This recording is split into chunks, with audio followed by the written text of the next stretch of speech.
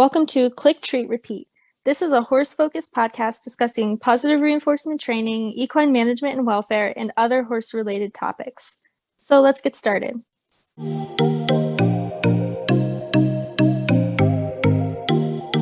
I think with horses too, like Melissa has mentioned to me that she sometimes comes across people who don't quite understand the fact that like 30 days isn't like a reasonable expectation to have the horse like be like riding in 30 days when it comes to them like not started at all and stuff. Like that is absolutely not reasonable, and that could take like a year or something. So I think it's tough when clients maybe don't like have the same knowledge of the process that you do and really do think that it can work in 30 days, since there are some like force-based trainers who do kind of get those results questionably in 30 days. So that can be tough. But I think there are people out there who do understand or who are open to learning, who will really be okay with the fact that a job well done might take longer. Yeah, I think with horses specifically, people are just so set on like the horse being finished. Like they think they send them away for a certain amount of time and then their training is done forever. But training is a consistent, lifelong thing. It just continues. It doesn't ever stop. They're always learning. So like you could maybe in 30 days have a horse that you can sit on, but that might be completely different when they go home and they're working with someone else. Yeah, that is a really good point. And especially because like everybody does have different ways of doing things. And there are studies out there talking about how it can be really tough for a horse to adapt to different riders and things like that who do things differently, and that can lead to lower welfare. So there are kind of things that could come up from that. So I think that is too why it's so important for people to work with the trainer that they're training with, and kind of be able to be a part of that process if possible, instead of just kind of like sending the horse away and then getting them back. Because I have heard so many people who are like, oh yeah, the horse behaved great for the trainer, but then when they came back, they were doing terrible or whatever. And I also think part of that is when you're training in 30 days and getting a horse that's not been started at all to be like completely finished, you are going to be using some questionable methods. And I think a lot of those kind of quick fix trainers use those methods behind the scenes. And so the owners maybe don't know or don't care or whatever, but they're not going to use those methods themselves. So when the horse gets back and they're not getting those potentially questionable kind of forceful methods used on them, then they kind of are going to go back to not doing the behavior. And that's just kind of because the training was bad. But I think that is kind of a factor too of, another reason why you really should be involved in the training. And I don't know, I wouldn't feel comfortable like sending my horse to somebody if the person wouldn't allow me to kind of like be a part of the process however much I wanted to be. Like I understand it can be stressful for trainers to like have clients constantly hovering around and whatnot, but I do think like people who just genuinely want to learn and whatnot, and who really want to be a part of and understand the process, I think that's really beneficial for them to do that. Yeah, and I think it can honestly be easier for the trainer sometimes because I know with dog clients, I've had quite a few where they just like drop them off at the facility. I do an hour of training and then they go home. And it can be really hard to kind of relay that information back and forth and like just all of that skill transferring for the owner to learn. It can be hard because they're not going through the actual training process. They're just being taught kind of like the end cue and what the behavior should look like. So there's just kind of a lot that gets missed if the owner isn't involved at all. Yeah, that's very true. I think that's a good point. And I think it can help the trainer too be aware of like the owner's feedback, or if there's certain behaviors that the owner like really wants to be like worked on and stuff. And then you can kind of get the idea of what the expectation is there and continue to have them involved. Yeah, this is like totally off of anxiety and burnout now. Yeah, that's okay. I guess that's what you would expect. I mean, we did talk about potentially doing like a red or green flag for trainers, so I guess we kind of covered that a little bit too. Yeah, I guess we did. Well, I guess if we want to try to get back on topic a little bit, another kind of suggestion that I have for people who are anxious, I think one type of anxiety that we haven't really covered here that I do think is very common is like more anxiety, not about other people, but like about the horse. Like, I don't experience this really personally, but I think a lot of people are really anxious about working with their horse. They feel like maybe they don't understand their horse, or they feel like they're, I don't know, they just feel like they maybe don't have the skills that they need, or they feel that the horse is like, kind of offering like unwanted behaviors and not doing what they're kind of asking and stuff like that. And that can lead to a lot of just kind of personal anxiety there. And I think, for that, I would just recommend really learning as much as you can, even just about like horse body language and communication. Like, we always recommend this, but of course, the book Language, Signs, and Common Signals of Horses by Rachel Drysma, that is a really important book that everyone should read. And I think if you have even like dipped your toes into the positive reinforcement world, you've probably heard of that book. So that's great. But yeah, definitely like reading stuff like that, and just even like watching YouTube videos and listening to podcasts, and just like trying to learn as much as you can. Because I really think that a lot of the anxiety that people do feel about working with their horse could be lessened if they really just learned a lot. And I think part of learning a lot kind of comes with, at least in the positive reinforcement world, learning that we have to take things in these really slow steps. And that helps maybe people to feel like it's kind of digestible, like they're able to actually get through these small steps. So yeah, I think that just is a really big aspect of anxiety that a lot of people have that we haven't really covered. And then I guess lastly, on that sort of type of anxiety, there are a lot of people who are doing work to help with like confidence and things like that, even with like not totally traditional riding. Like, Felicity Davies has the Confident Equestrian program. I don't agree with everything she does, and she does mix, which I personally don't do, but I do think that the Confident Equestrian program seems like a positive program and has a lot of potential to really help somebody get more confident. So I think that could be an option as well, kind of having a professional to work with you and help you build back up confidence. Yeah, confidence with your horse in general can be really tricky because they're huge. Like, I totally understand why people would be nervous about them, or maybe they had an incident. Like, I know for me with Pharaoh, he used to kick out a lot when I would handle any of his hooves, but especially his back ones. So it was really hard for me to build confidence around trimming him. Like, I couldn't even pick up his feet without getting a kick out. So that's something that's really hard to work with, and I honestly just kind of had to put training aside for a while and just be with him without any expectations, and that was really helpful because I was able to kind of pick up on his body language and things like that without having to focus on training as well. So again, it's totally fine to just set training aside for a while as long as your horse's needs are met. There's nothing wrong with that. And working with a trainer too, or like the Confident Riders program or Confident Equestrians, that can be really helpful too, because then you kind of have more support going through it. And one thing that might be helpful too, if it's accessible to you, is maybe trying to find a lesson program, even if it is traditional, but just where you're handling multiple horses, that might be easier. That can help you kind of build confidence around horses in general. Yeah, I completely agree. And I think, like you said, they are so big, and a lot of the fear or anxiety that we can have about working with them is at least somewhat legitimate. Like, things do happen, and a lot of people do experience injuries. Like, rider safety is a huge problem, and that, is a lot of why I think positive reinforcement is so important, because it really takes into account the horse's kind of threshold and their communication, and allows them to express when they want to not do something, and just kind of out of, fight and flight, pick the flight option and just calmly walk away and not have to, Mhm. escalate. And I think positive reinforcement can really help decrease those injuries, which there are studies on that I have recently shared one on my page. So I recommend looking into that.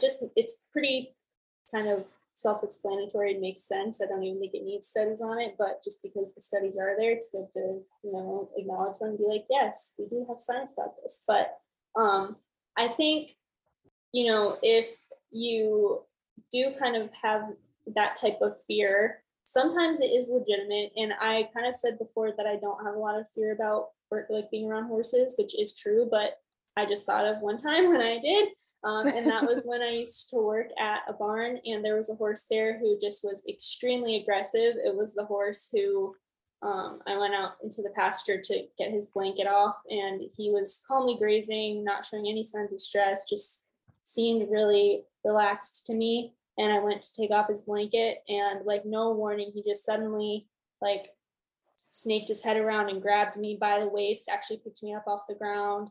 And I then, dropped me. I fell onto the ground, and then I sort of like got out of there, but he was continuing to like, make aggressive moves towards me and stuff like that. And so I kind of had to just like get up quickly and run out of the pasture away from him. And that horse was just a horse that had such kind of deep issues, and so much aggression that stemmed from like he definitely had some past medical issues that maybe were still bothering him, probably some issues with handling, things like that. But I was not the trainer there. I was just somebody working at the barn who was just supposed to be leading this horse in and out of the pasture. And so I did have to put up a boundary and say, I'm not going to work with this horse. I've been bitten by this horse multiple times. I was almost very seriously injured by this horse this last time that this happened. And I've expressed concerns about this to you multiple times, and you haven't done anything about it. So I'm no longer going to work with this horse. If this horse needs something done, if he needs to be turned out or whatever, then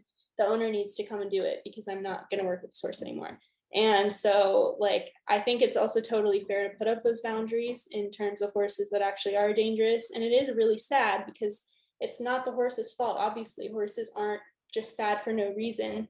He was the way he was because of his history and the way that people treated him and all of those things. And I wish that I could do something about that. But like I said, I wasn't the trainer. They weren't interested in having me do any type of training or any type of, like recommendations on like changing management or medical practices or anything like that. It just wasn't my place to be doing that. And I tried a little bit. They did get him onto like a calming type of like medication, but really the management factors needed to be changed first. So yeah, so all that long story basically just to say like it's okay to have those boundaries, and it's okay to say like, yeah, actually this is literally a dangerous situation for me and I'm not going to do that. Like I do think bravery is overemphasized in the horse world. I have also made posts on that based on studies, and I've written blog posts on it and stuff. And I think like putting yourself into dangerous situations in the horse world is just really kind of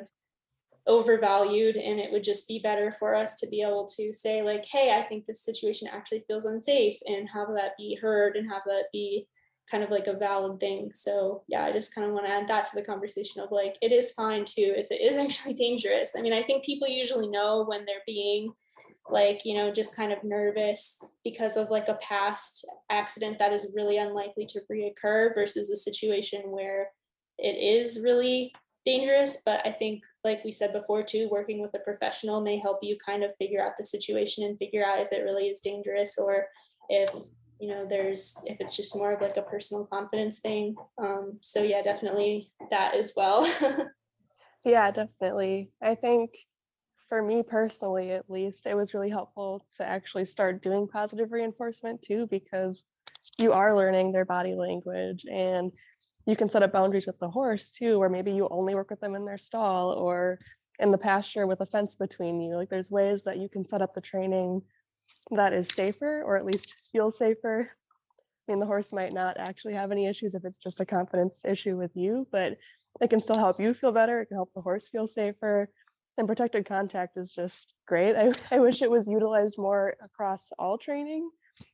Yeah, that's so true. I mean, it can be hard to apply pressure when you can't physically access the horse. So I get why it's not used so much in kind of like pressure and release training. But yeah, I agree. Protected contact is so useful. And my mom is sometimes like concerned about me training horses. She's like, oh my gosh, like you're gonna get hurt or whatever. I'm like, Mom, I can literally work with the horse through a fence. I don't even have to touch them or be like in their space whatsoever. And yeah, so I think that is a good benefit of it, of if you do feel unsafe or whatever, you always do have that option of still continuing the training and also having that kind of barrier between you that kind of protects you and protects the horse. It can definitely help a horse who is very sensitive to pressure feel safer if they know that you are on the other side of that fence.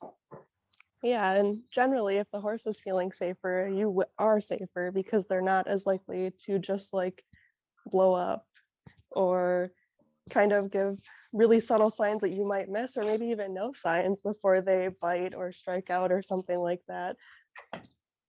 Yeah, exactly. And I mean, they definitely can get to a point like the one horse that I was talking about where they don't really give a lot of warning, but that usually is not very common in positive reinforcement training unless you're, starting with a horse who has a really kind of long traditional background, who has been shut down and had their needs overlooked, and then they had to resort to that really quick escalation, or if they got punished for showing the kind of more subtle signs first and then they were punished for that, then obviously they might feel the need to escalate higher faster. But I think that that's even horses that are like that, I think getting them into an environment where they will see that they do have choice and they can be listened to when they say, their subtle communication signs, I think that that will help them hopefully not kind of escalate that quickly. And I mean, I've talked about this a little, but I really do think the sort of like flight training perspective of, I forget who this is from in the dog training world, you probably know, but kind of like really reinforcing the flight option for animals, whether it's a dog or a horse who might choose the fight option, really making sure they have that flight option accessible and reinforcing it when they do choose to do that. I think that really can help with those types of cases. And this is also really off topic again, but I really think that the whole like flight training thing would really be cool to incorporate into the horse world too. Yeah, I don't know who did that, but I did actually apply something kind of similar with Sage because he is reactive and he had tried to bite people. So for him, we would reinforce him for like actually self-distancing rather than going towards someone. And that's been really beneficial with him. So I don't know why it wouldn't work for horses too. Yes, I agree with you completely. Hold on, I'm trying to figure out who the person is so that I can make sure I like credit them because it's really good. There's so many great trainers out there, so they deserve all the credit. Yeah. This course, they have the flight training for professionals course. It's on Pet Harmony. Okay, the instructor, Emily Strong. That name sounds really familiar, but I can't think of who it is. Yeah. But yeah, I Yeah. think I that'd be mean, a really good thing to practice with horses too. yes. And if people do want to know more about it, there is an episode on the podcast Enrichment for the Real World. It's number 16, Flight Training Minisode, where they kind of go over what flight training is, and they give the link to the Flight Training for Professionals course, which I really would like to take that course because I really just think that is such a cool idea of being able to reinforce that flight response. And I think horses do naturally choose that option a lot of the time. So it's probably easier with horses to kind of get that put into practice. I think with dogs, I don't know as much about dogs, obviously, but I think they might be more likely to choose the fight response than horses. So I think that's why it's especially popular right now for dogs, maybe. But I think horses could really benefit from it.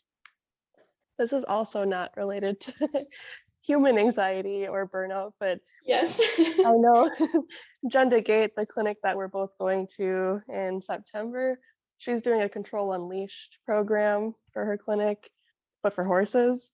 So like even getting into dog behavior books can be really helpful for horses too, because really a lot of it is kind of universal.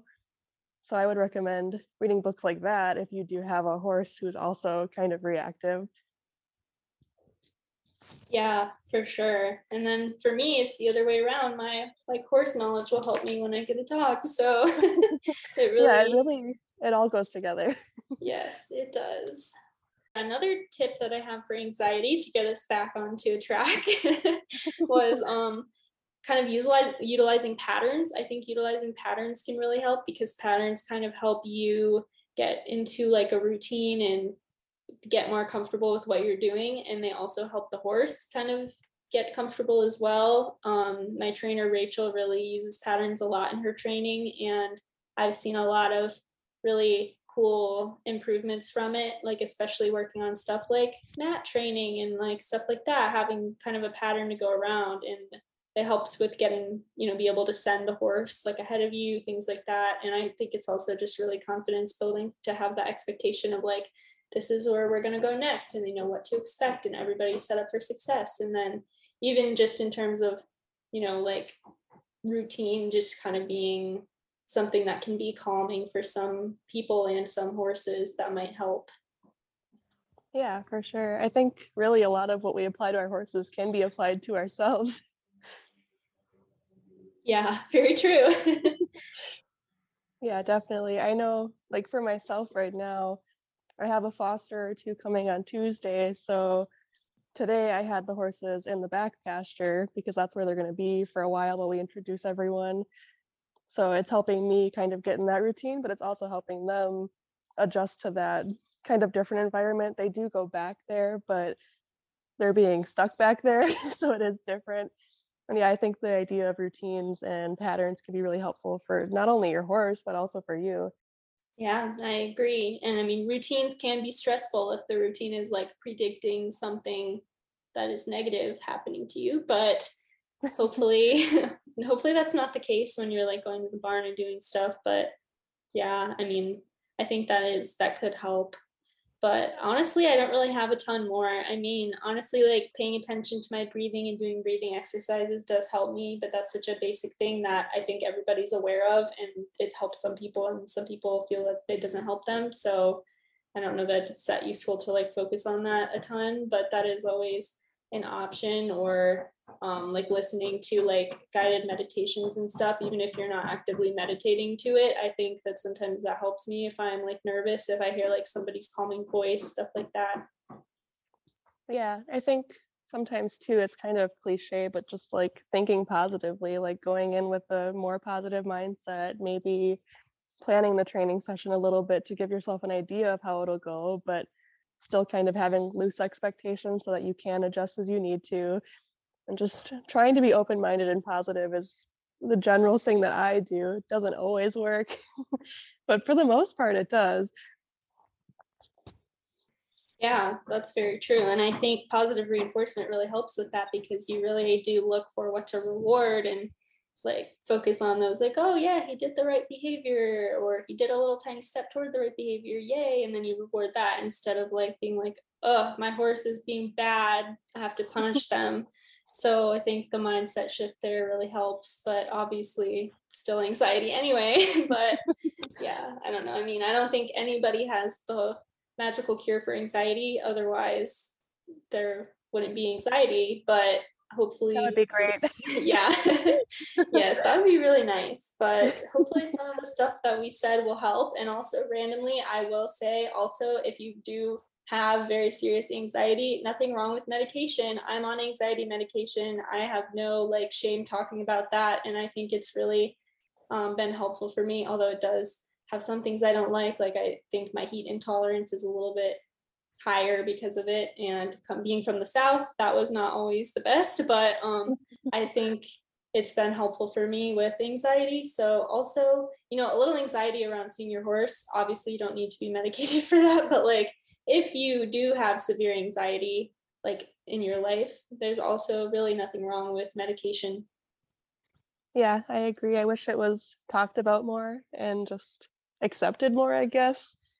Like I've seen a huge difference with my dog being on fluoxetine and thankfully haven't gotten a lot of negative feedback, but with taking prescriptions yourself, it does come across that way sometimes to people. They get kind of upset that you're doing something, but it's so helpful. Like my dog is like night and day difference. There's so many good things that have happened because he's been on prescriptions, and I'm sure it's the same with people too.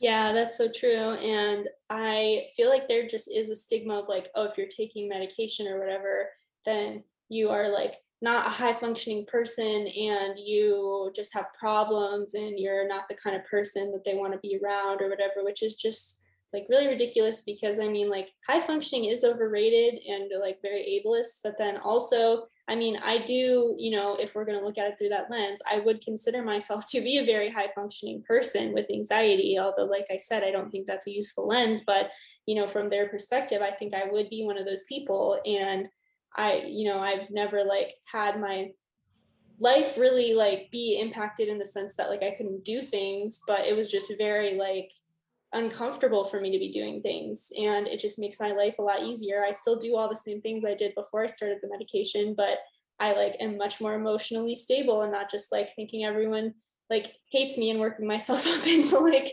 anxiety spirals all the time. So like it really helps me. And so I think it would just be good for people to understand that like everybody's situation is different, and like, I don't know, mental health is just such a not valued area, I think, and it's becoming more and more valued, but there is still a lot of like, I don't know, I guess ableism there, and focus on like being like a high functioning or, you know, able to work through your mental illness. And yeah, so it's not the best, but hopefully that will improve over time and there will be more acceptance of it. I mean, yeah, I think also doing the medication in combination with like other things like maybe therapy, if that's something that is accessible and comfortable for you, or even just like being with horses. I know it's like kind of cliche, but there is like so much research out there that shows that even just like being with horses has such a good impact on people's like mental health, and like the physical type of activities with horses also on physical health. So I think just things like that in your life will really help. Yeah, I agree with all of that. I wish it wasn't so stigmatized to take things for different mental health issues, especially anxiety. I have anxiety and it's so draining. Like I'm just constantly exhausted no matter what's going on. Yeah, I completely relate to that. And like this is so off topic, but also good relevant conversation considering that I got into my master's for clinical mental health counseling. Yay. I really feel like it'll be cool for me too. I really want to like really incorporate horses into my like mental health counseling, because I think it's like it's just there's so much evidence that it's so good for people. And then also like I think kind of therapy options like that can be good for people who like feel uncomfortable in a traditional therapy setting, or maybe like have like language barriers and can't find like somebody who necessarily like speaks the language that they speak, or you know, things like that. So I think it's just really cool to be able to do that, and then I can write off my horses as business expense and save a little money. Yeah, there you go. I think it'd be really cool too to have more positive reinforcement based therapy programs because there's not many. Yeah, really, there's not. I mean, there's like Julia and like a couple other ones, but other than that, I don't know. Yeah, there's not very many. It sucks. Yeah, yeah, I agree. And I think that will be good.